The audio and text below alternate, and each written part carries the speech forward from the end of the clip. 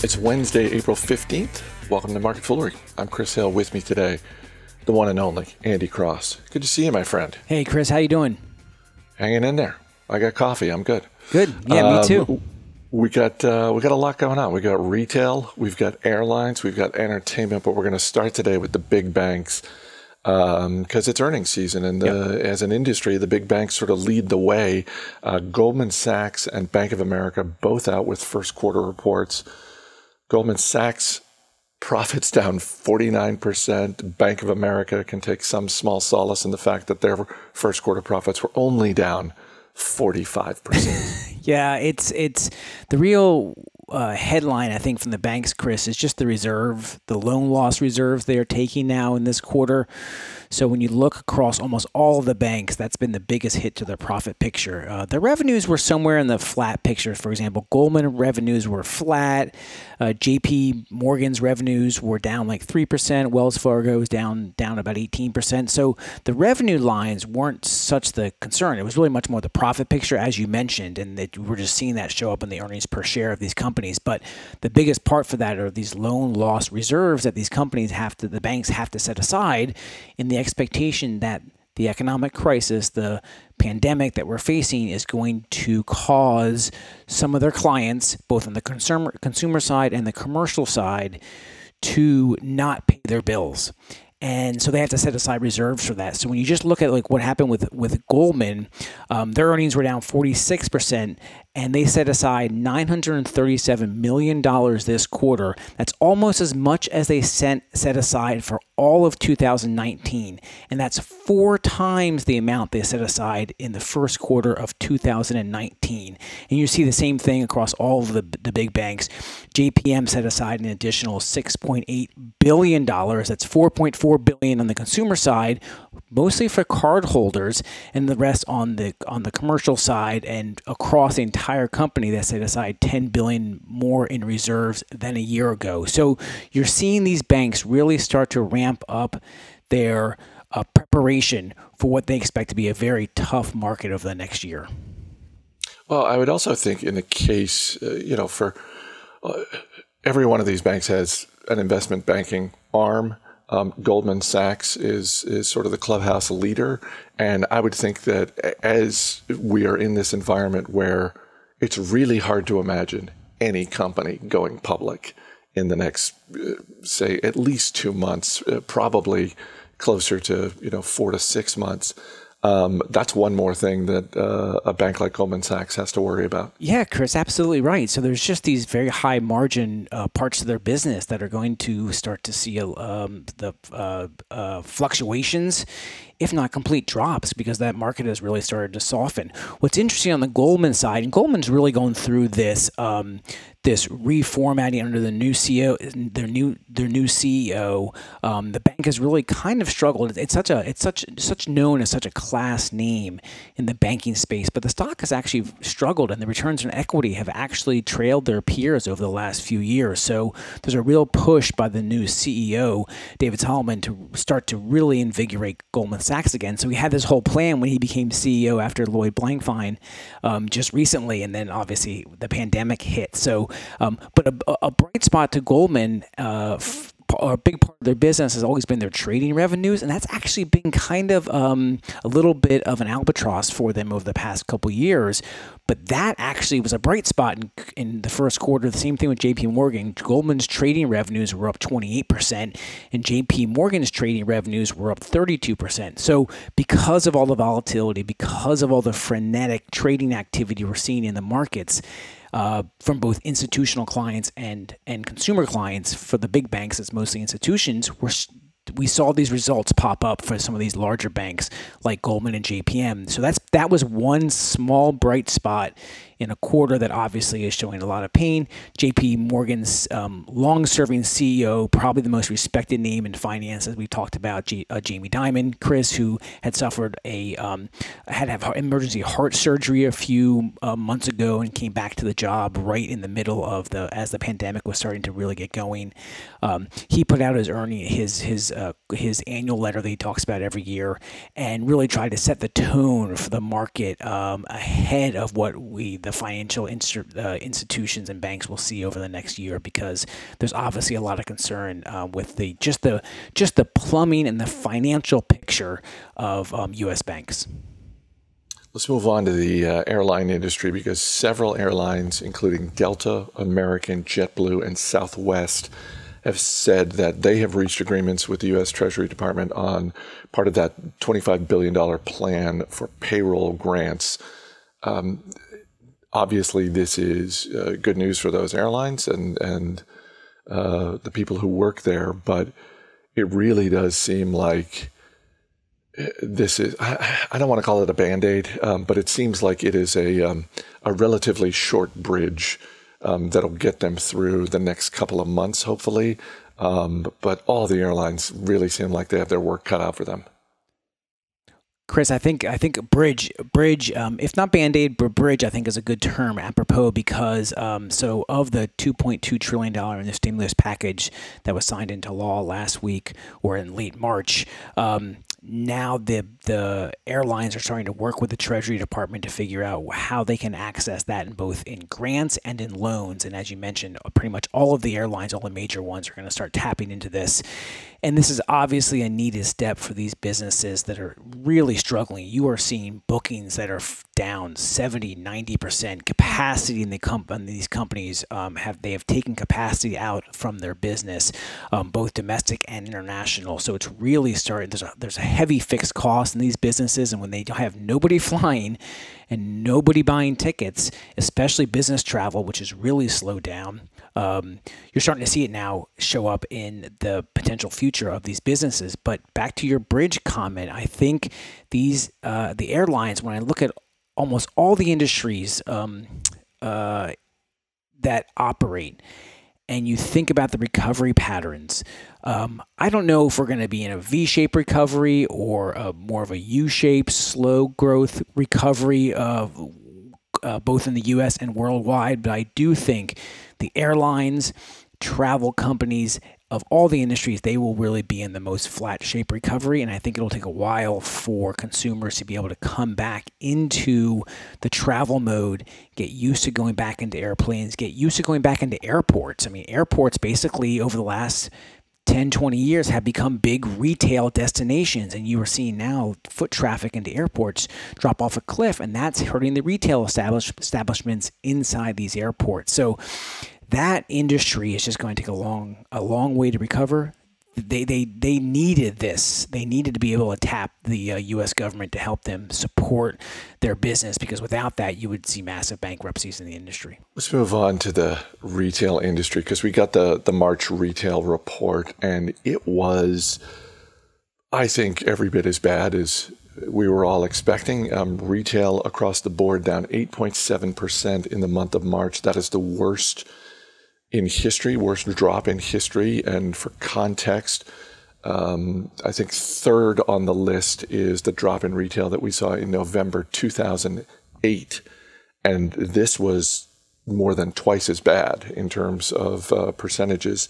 And you start going through this, Andy, and of course the lone bright spot is grocery stores, up around 27%. But some of these other numbers in here, you look at clothing and clothing accessory down 50%, motor vehicles down 25%. You know, these are not surprises, but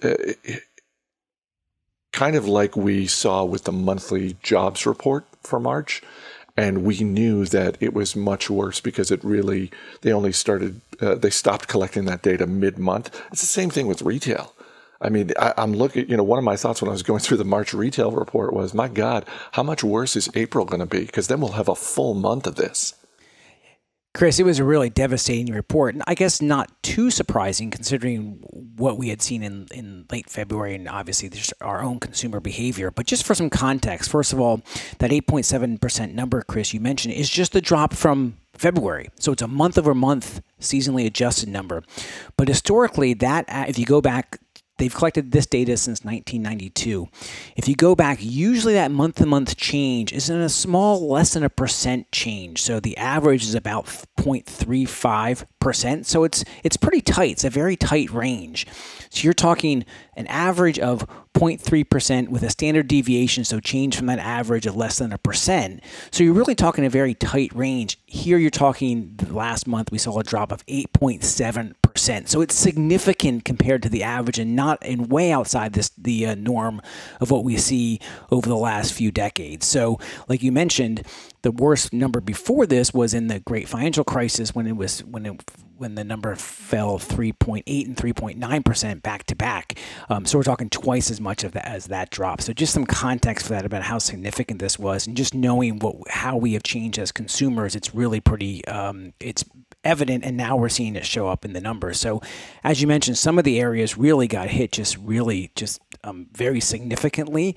And then you see spots like grocery stores actually have a very significant ramp, because as we are continuing to spend more and more at the groceries to try to stock up in preparation for the quarantine that we are all facing and now still face. And then you see things like food services and drinking places down 26% from the month before, and obviously just showing there that the real impact.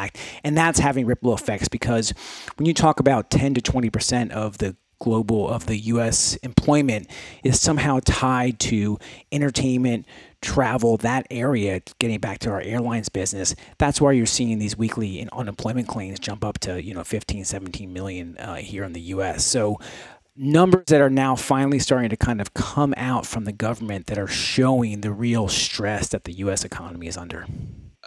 Grocery stocks, Safeway, et cetera, historically haven't been the greatest investments. And I'm wondering, and I actually haven't looked at them recently, but I look at this report and it actually makes me think, well, wait a minute, in a world where grocery stores are at the top of the list for, essential retail services, should I be looking at grocery stocks now? It's really interesting, Chris. So I think a big part of that is because grocery stores have very thin margins, and then when Amazon came in and bought Whole Foods, really put a complete different picture into the competitive landscape for them, in already a shifting world when more and more of us are starting to order our groceries and pretty much everything online.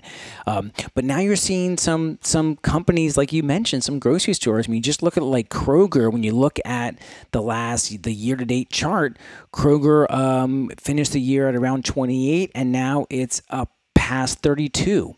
So you are seeing some, hey, wow, there's maybe a little bit of life in these companies that had very thin profit margins, very competitive picture from larger players, a changing landscape with online ordering and consumer behaviors, and then just the fact that they are really price takers, not price givers. In fact, that the suppliers have much more of the pricing power than they did, and the distribution maybe not quite the competitive advantage that it once was. I still think most of that has not changed.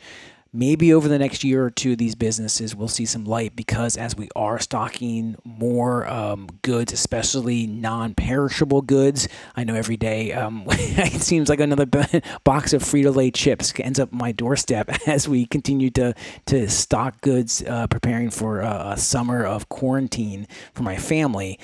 That is obviously, I think, going to be good for these businesses. But again, long term, I see nothing that the pandemic is changing the competitive advantage of these businesses. And so I still expect their profit margins to remain thin. I still expect their cost structures to remain high, and the revenue is pretty scant. So the valuations of these companies had dropped very low. So not surprised that we're seeing some uplift in the stock prices. But overall, I still don't think they're the greatest investments when you look out the next 3-5 years.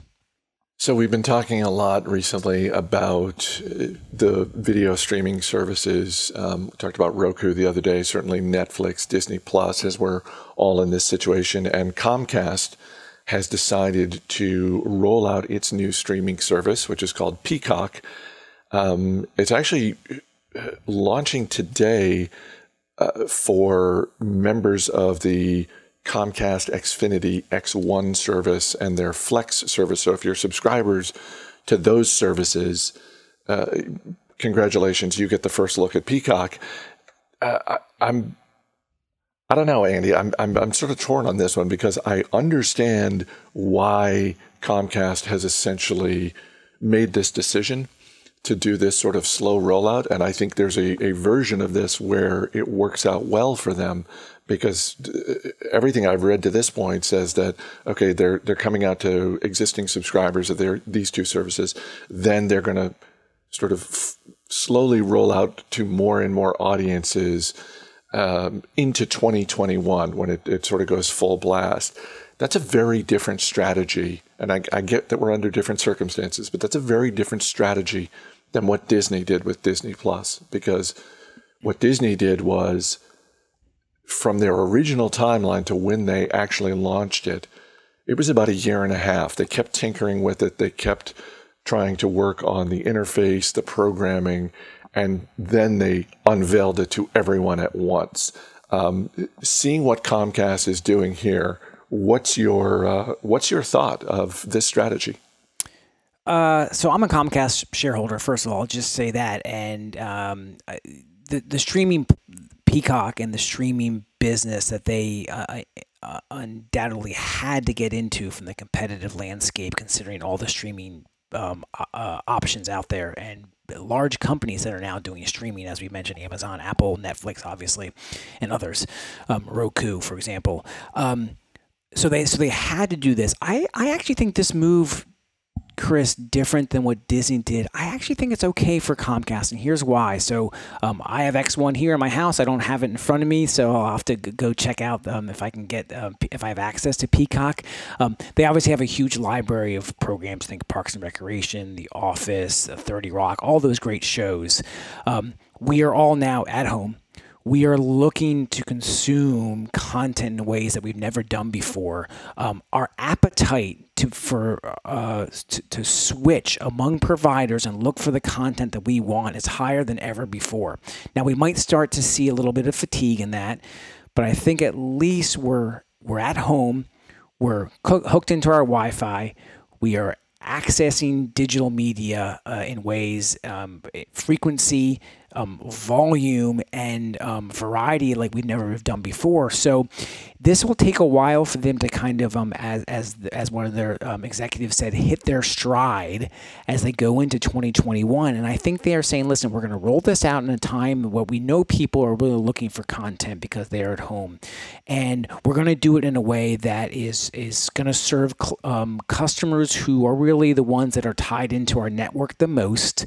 And we're going to start there and iterate and build that out. And so I applaud them for that approach. They still have their key subscription business tied to their cable offerings that still generates the bulk of their cash flows and revenues.